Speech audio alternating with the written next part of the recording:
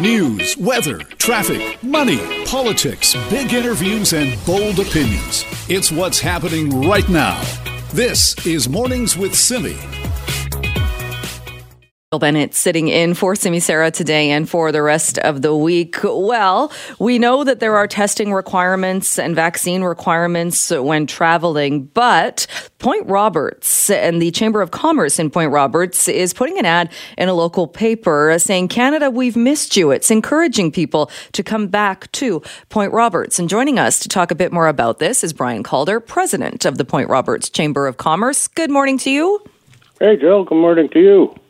What are you hoping, or what are you telling people about visiting Point Roberts? Well, after 20 months of putting our case forward to both governments federally and anyone else who would listen, we got the Canadian government to recognize that this exclave and the other three across Canada, Hyder, Alaska, Campobello Island, and Northwest Angle, Minnesota, Manitoba connection over there, all four of us total about 3,000 people in total, all four. So we're not that big and significant in a North American sense, but with our uniqueness comes benefits, plus and minus. And some of the minus is when you close the border, we're isolated. I mean, really isolated. As you know, you've been here several times in the past, and we're three sides water and Delta, basically.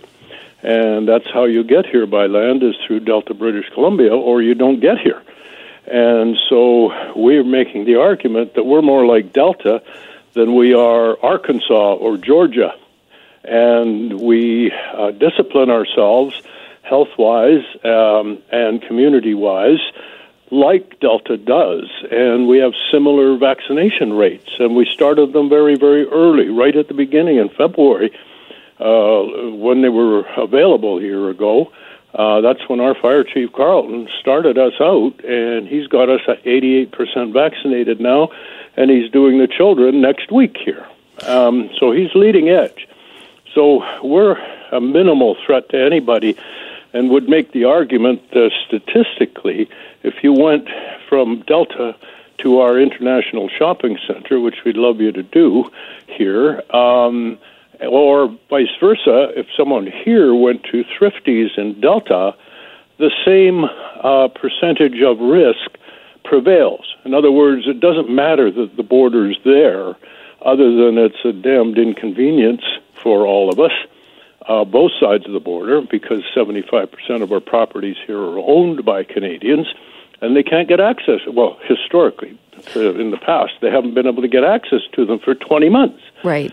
So finally, the government has, Canada, thankfully, recognized us in actual legislation and said, well, yes, here are the rules for crossing the border for everybody, and they've made an exception for Point Roberts and said the Canadians coming to Point Roberts can go back at any time, and come in for an hour, come in for a week, and the requirement is not for another COVID test. You're double vaxxed, and you have to do the ArriveCan, of course, which, if you're used to it, takes about 5 minutes, and to enter back. So once you go back, they've got you in the computer, you're on ArriveCan that shows you're vaccinated, and you're welcome back home without having to quarantine for 14 days.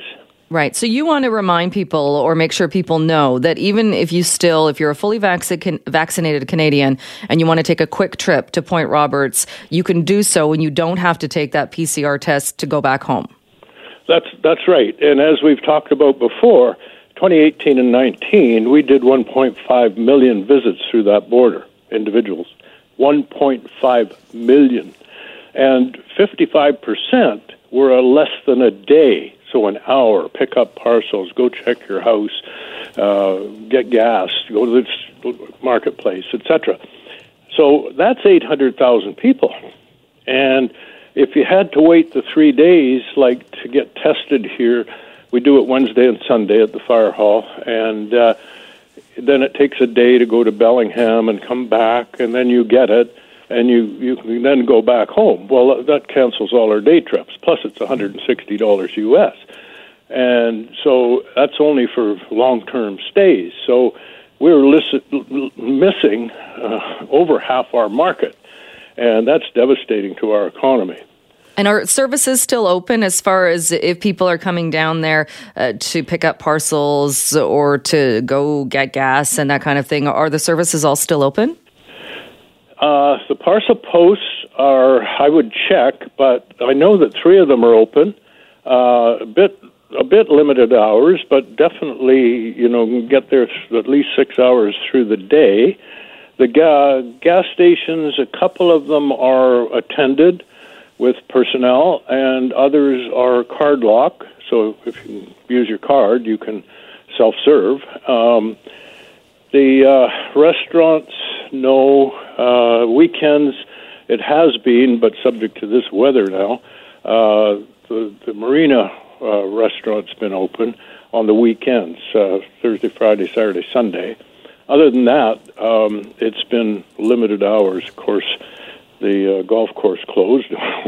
You'd need different colored balls to play today, even if you went out. But so we need them back. I mean, the minute the people come back, they'll open.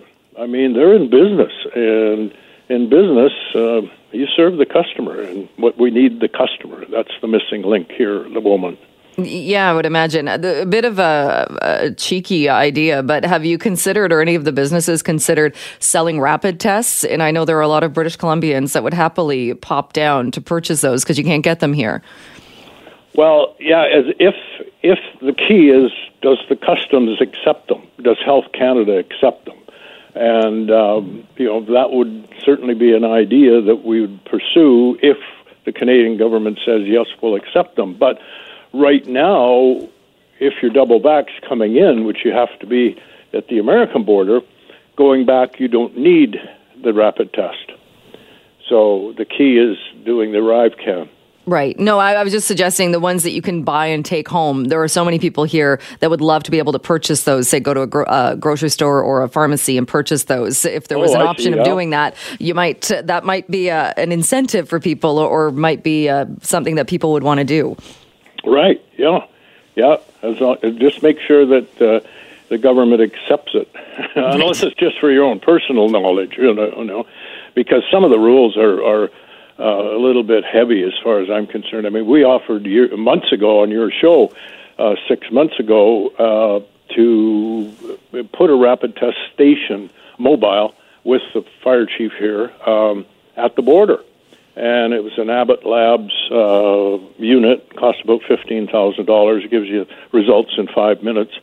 And we were turned down, and we said, we'll fund it, we'll run it. Oh, well, it's only 97% accurate. Well, come on. As opposed to doing nothing, you're 97%. Would you rather have $0 or $97? Like, it's pretty obvious to me what one should do, and they wouldn't let us do it. Yeah. All right. Well, Brian, we'll have to leave it there for today, but I do appreciate you coming back on the show. Thank you so much for doing this, and we'll talk to you again soon. Thank you very much, Canada. We've missed you. All right. That is Brian Calder. He is the president of the Point Roberts Chamber of Commerce. And again, they are putting an ad. It's going to come out in a local paper on this side of the border tomorrow saying, please come back. No COVID PCR test required for fully vaccinated Canadians returning to Canada after visiting Point Roberts. Even for those short trips, it does have the exemption when it comes to the testing. This is Mornings with Simi. Well, here's what the polar bear swim in English Bay sounded like. Some of the voices in 2019. The trick is, don't think anything. Just do it.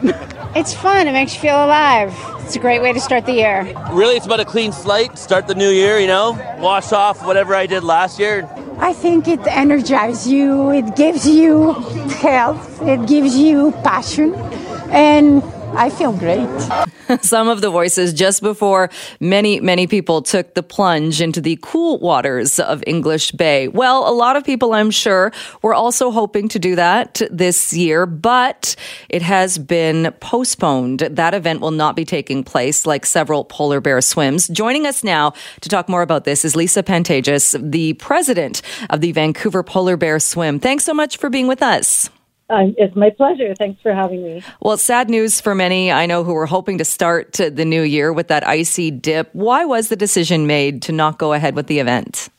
Well, as with many things this year, for the health and safety of our community, we just felt that with the Omicron variant, it wasn't a great idea, even though we're outside, to gather so many people together, because it is such a fun, huge event that people have been attending, that we just wanted to keep our community safe. Yeah, which I think people understand. It makes sense. Still upsetting, though, I know, because a lot of people have responded to this going, but, it's an outdoor event. People could distance, and thinking that there might have been a way to still do so and be safe. Well, it was a really tough decision to make, and we're certainly not trying to kill anybody's tradition. But we just felt it does turn into such a large group gathering that it was best to just keep it a little bit quieter and more personal this year. So when you say that, I know that the official word is that we've moved the event to online instead of the big in-person celebration at English Bay. Obvious question here, how do you do a polar bear swim online? Well, we actually were able to do it quite successfully last year, where people can come up with, they can put all their passion and enthusiasm and creativity into their own kind of private swim. We're encouraging people to do it close to home. Last year we had, I'll be swimming in my fish pond. I'll be doing my dip. It'll be my 60th polar bear swim. And we had people doing it in bathtubs. We had people jumping into giant kiddie pools. Whatever anybody creatively wants to come up to, we encourage it, and then they'll be able to upload it on the Vancouver.ca website. Interesting. All right. I would imagine there will be people as well, because throughout this pandemic, people have still been swimming in the ocean. It seems like a lot more people have kind of embraced this whole cold water swimming tradition. So I would imagine there will still be people who maybe take that dip at a beach, but do so by themselves or with a friend, not in a big group. Yes, and as there were last year, and there will be, of course, lifeguards standing by at English Bay, but we're just encouraging people to do it in their own way, closer to home, and to still have a great time with it. And we look forward to being together again next year. Yes, fingers crossed. Can you talk about, you just mentioned, I think you said it was going to be your 60th, the dip, but I know the history goes back farther than that. What is it you think that keeps people like yourself and others getting interested in people doing this? Well, the voices you played earlier kind of say it all. There's a lot of passion. There's a lot of fun. It is like a fresh way to start the new year, wash off the last year. But I think the core of it really is the tradition. There's generations and generations of families that come down every year. Personally, in my family, we've had up to 4 generations going in at the same time. This year, I would have had 3. And I think there's just something quite magical about that people are really proud of, that they have a tradition. How long do you stay in the water when you go in? Well, I usually, I'm usually in several times overall, in and out over the course of about 45 minutes. I probably do about 10 swims. 10 dips. I'm more a dipper. Right. Okay. And what is the water temperature right now? Well, I'm not sure exactly what it is right now, but it is going to be a lot cooler this year, especially as they are expecting snow on New Year's Day, and probably around -5 or 6 degree temperatures. So we really are cautioning people to really take care, make sure they've got lots of layers if they are going in the ocean, make sure that you get into your clothes right away, and most importantly, wear something on your feet, because they are going to get very cold very fast. We're probably looking at about 2 degree water temperature, we're guessing, which generally the temperature is 6 or 7 degrees, but every degree that it goes down, it really makes a big difference. Yeah, 2 degrees is pretty cool to be swimming in. All right, Lisa, great advice for people. And obviously, if you're doing the online, you don't have to put your bathtub at 2 degrees. You can put it or find a pond that's more suitable for you. Hopefully, people will do that and will really embrace the online. And like you said, we hope to be back in person next year. Lisa, thank you so much for joining us, though, to get the word out for people. Thanks so much for having me. All right, that is Lisa Pantages, the president of the Vancouver Polar Bear Swim. Again, the in-person event has been canceled this year, going more to an online version. And if we're planning on that one or a different polar bear swim in your community, make sure you check first, because a lot of other events are following the same route, going online, and they will not be happening in person, at least not in huge groups this year. So there you have it, another event that will not be taking place this year. Well, I suppose it's next year. We're talking about January 1st, but still, you get the idea. This is Mornings with Simi. Thanks for being with us. So, well, as you've been hearing on the news, the union representing about 46,000 teachers in this province is calling on the province to delay the return to classrooms, that to give teachers a bit more breathing space, and students and families, as well as giving priority access to booster shots for all school staff. Joining us to talk more about this is Terry Mooring, the president of the BC Teachers Federation. Good morning to you. Good morning, Jill. Thanks for having me. What would you like specifically then, as far as with the return to school, just a few days away, what would you like to see? Well, there needs to be some time for planning. We're going to hear, the Ministry Steering Committee has been working around some of the additional safety features that need to be in schools, and there needs to be some planning for that. We're really concerned about what's going to happen. And we've been told this is a new pandemic, and it certainly seems like it is. We've also been told that schools are reflective of communities. And what we're seeing right now in communities is Omicron, the virus, really running through many communities very, very quickly. And so we are concerned that without adequate planning, and even, frankly, with adequate planning, it's going to be a very difficult January for sure. But there does need to be some time given for schools to make some arrangements to increase those safety features. Is it your impression, or do you know then, has there been any planning taking place, given that the winter break has been underway? And I think a lot of parents and others would have thought that planning started before, if not at the beginning of the winter break. Well, the education partners in the ministry have actually been meeting throughout the break. And as we know, this is fast moving. In other words, things are changing fairly rapidly. The numbers are staying really high. We're now seeing that, there isn't real access to testing for everyone. Folks are being told, if you have symptoms, assume you have COVID and isolate. So there is, we're in a situation where contact tracing has been overwhelmed. And so, things have really changed with the Omicron variant, and it seems like they will continue to change. And so there has been a need for planning to happen during the break, and that is happening, and it needs to continue as well.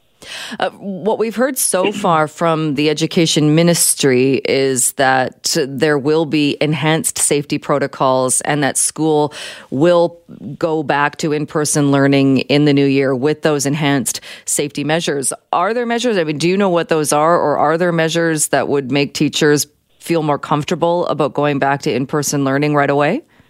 Well, the discussions so far have been, really a lot of the safety measures that were in place last year. But we think there needs to be even more than that done right now. We think that N95 masks need to be available. We know how transmissible this virus is. It's very much more transmissible than the Delta variant. And, we're not hearing that children don't get Omicron as readily as adults anymore. I mean, it seems like everyone's getting this virus. So we need to see that. And also about half the districts in the province don't have adequate ventilation. In other words, they don't have MERV 13 filtration, which is the minimum according to the health and safety standards. And so we'd like to see mitigations put in place And, frankly, teachers cannot be told to open windows when we're in record cold temperatures as well. And so, priority for booster shots, that would certainly be helpful. We know that people that are fully vaccinated, and that's 96% of teachers, are still getting Omicron and are still exhibiting symptoms. So we're pretty concerned that there's going to be a lot of students and staff that will have symptoms. That daily health check will be very vital. And we're concerned that we're going to see quite a number of school closures because of lack of staff.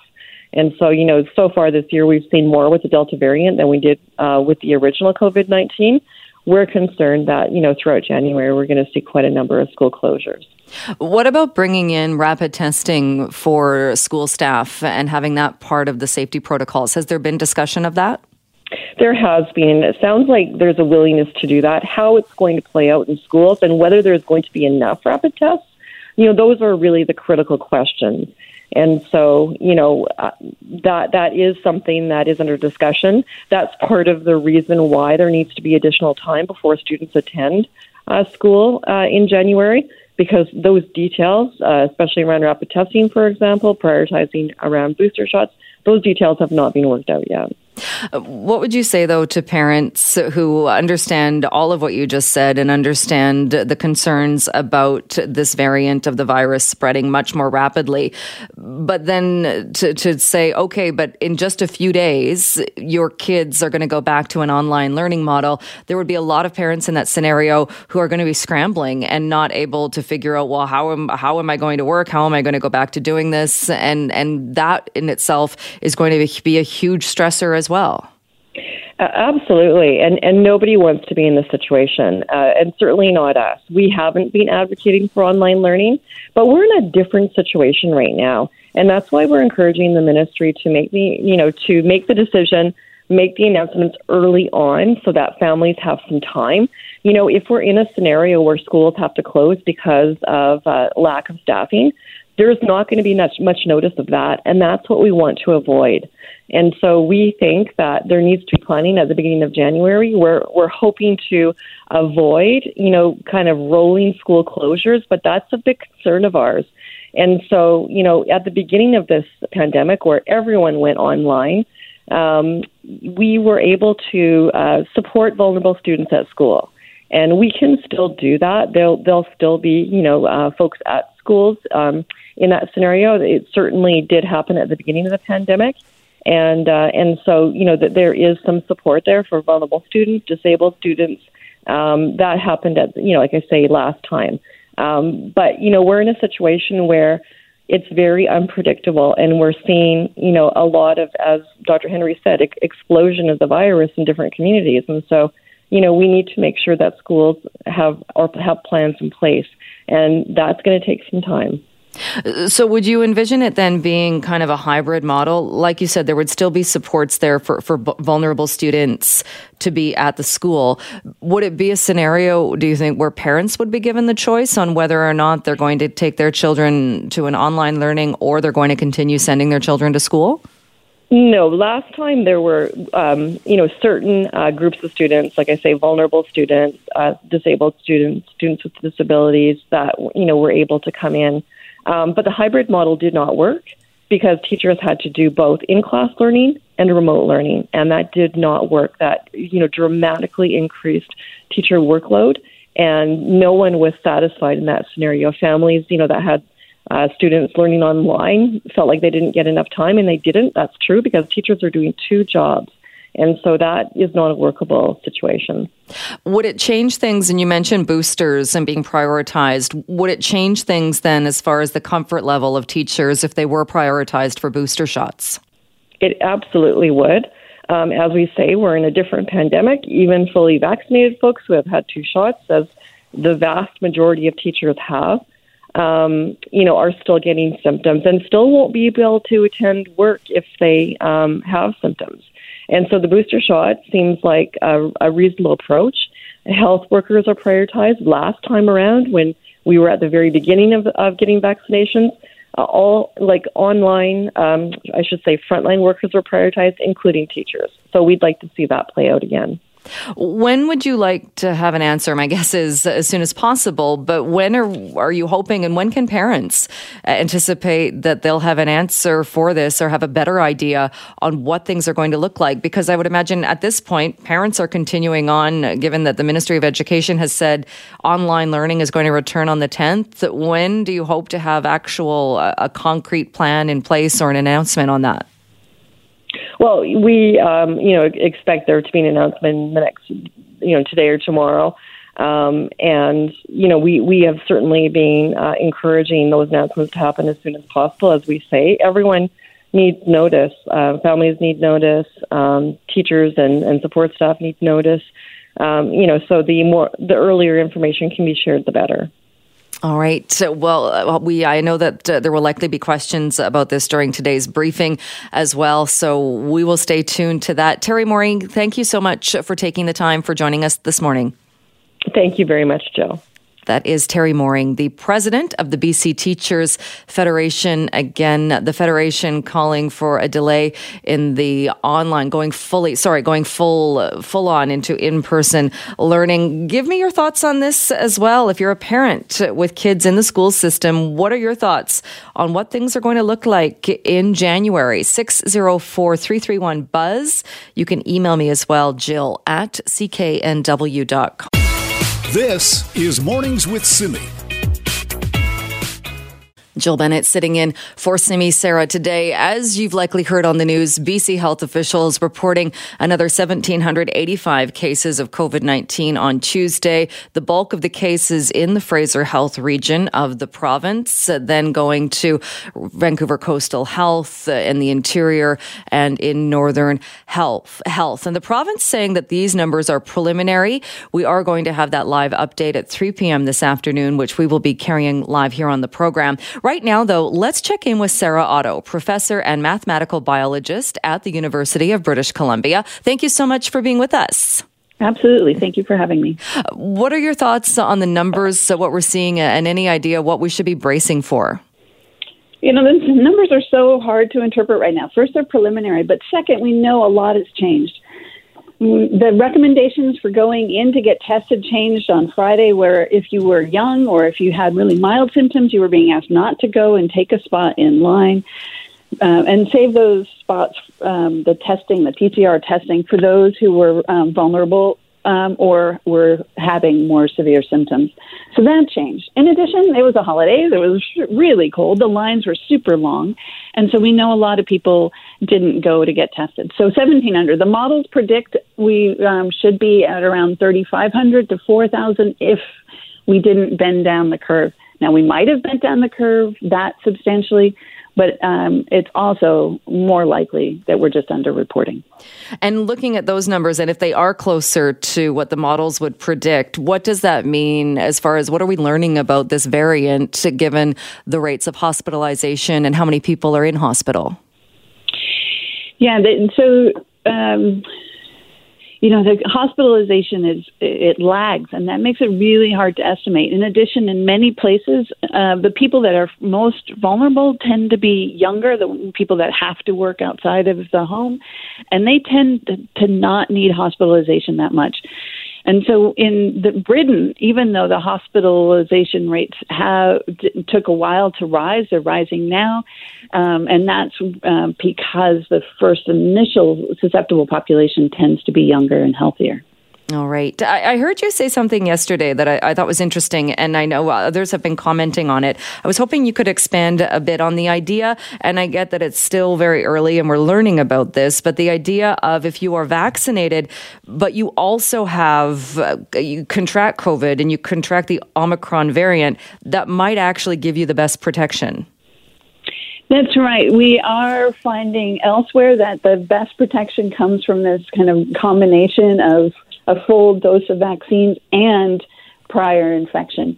And so that we don't have the data yet on that being true for Omicron, but I think it would be it will lead to very robust immunity because Omicron is so much different. It trains our immune system on now a quite different form of the virus, form of the spike protein. So I think that will lead to substantial breadth and robustness of our immune responses. But we have to get there. We have to get through this Omicron wave. And with hospitals already stretched and so many people getting COVID so quickly, I just fear for the next few weeks. Right. So the next few weeks, and when you say kind of fear for that, what should we be bracing for, do you think, for the month of January? Well, with Omicron just so transmittable, the problem is it's like a pile up on the highway. If everybody gets a case at the same time, there's just that much more demand on emergency services and hospitalization. And so it's that pile up that is the worry. And that can mean not getting the best possible medical care for those people that do need it with Omicron. So even though, like you said, and what we're seeing in Britain and what we're seeing in other countries, too early to know 100% or to know that even if we see this widespread transmission of the virus, trying to figure out exactly what that means when it comes to hospitalization and the potential of overwhelming hospitals? Yeah, the latest data from the UK suggests that if you are unvaccinated, there's a slightly smaller chance of needing hospital, but it's not that much smaller. It's like a 26% chance less of needing hospitalization. And so if you're just having a lot of people getting Omicron at the same time, that's a minor difference to the demand on hospitalizations if just so many people get Omicron at once. Now, there's more uncertainty. There's preliminary data suggesting that the amount of time needed to be spent in hospital is smaller too. The number of people on ventilators is smaller too, and so the full impact on hospitalizations may be even less than what that 26% number suggests. All right. You mentioned as well the idea of perhaps having the virus, but also being fully vaccinated.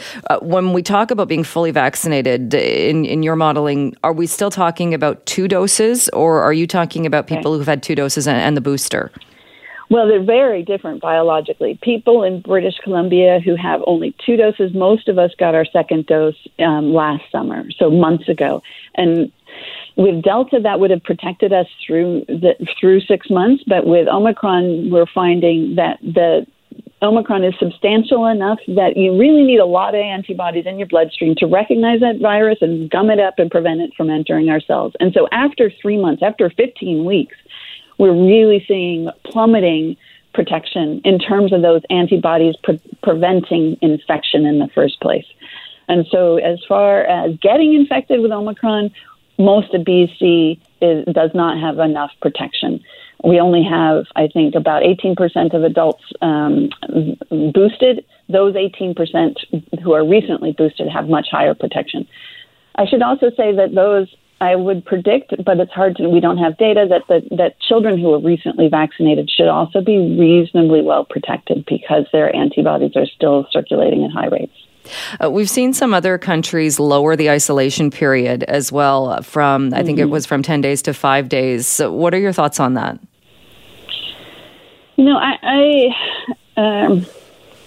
There were a lot of pressure. There was a lot of economic pressure to do that. So it's not clear. We know of cases where after 5 days post-symptom, you still have symptoms and still have viral shedding. So one recommendation that I saw was it could be shorter, but it should be combined with a rapid antigen test to just make sure that the viral loads are down enough to go back.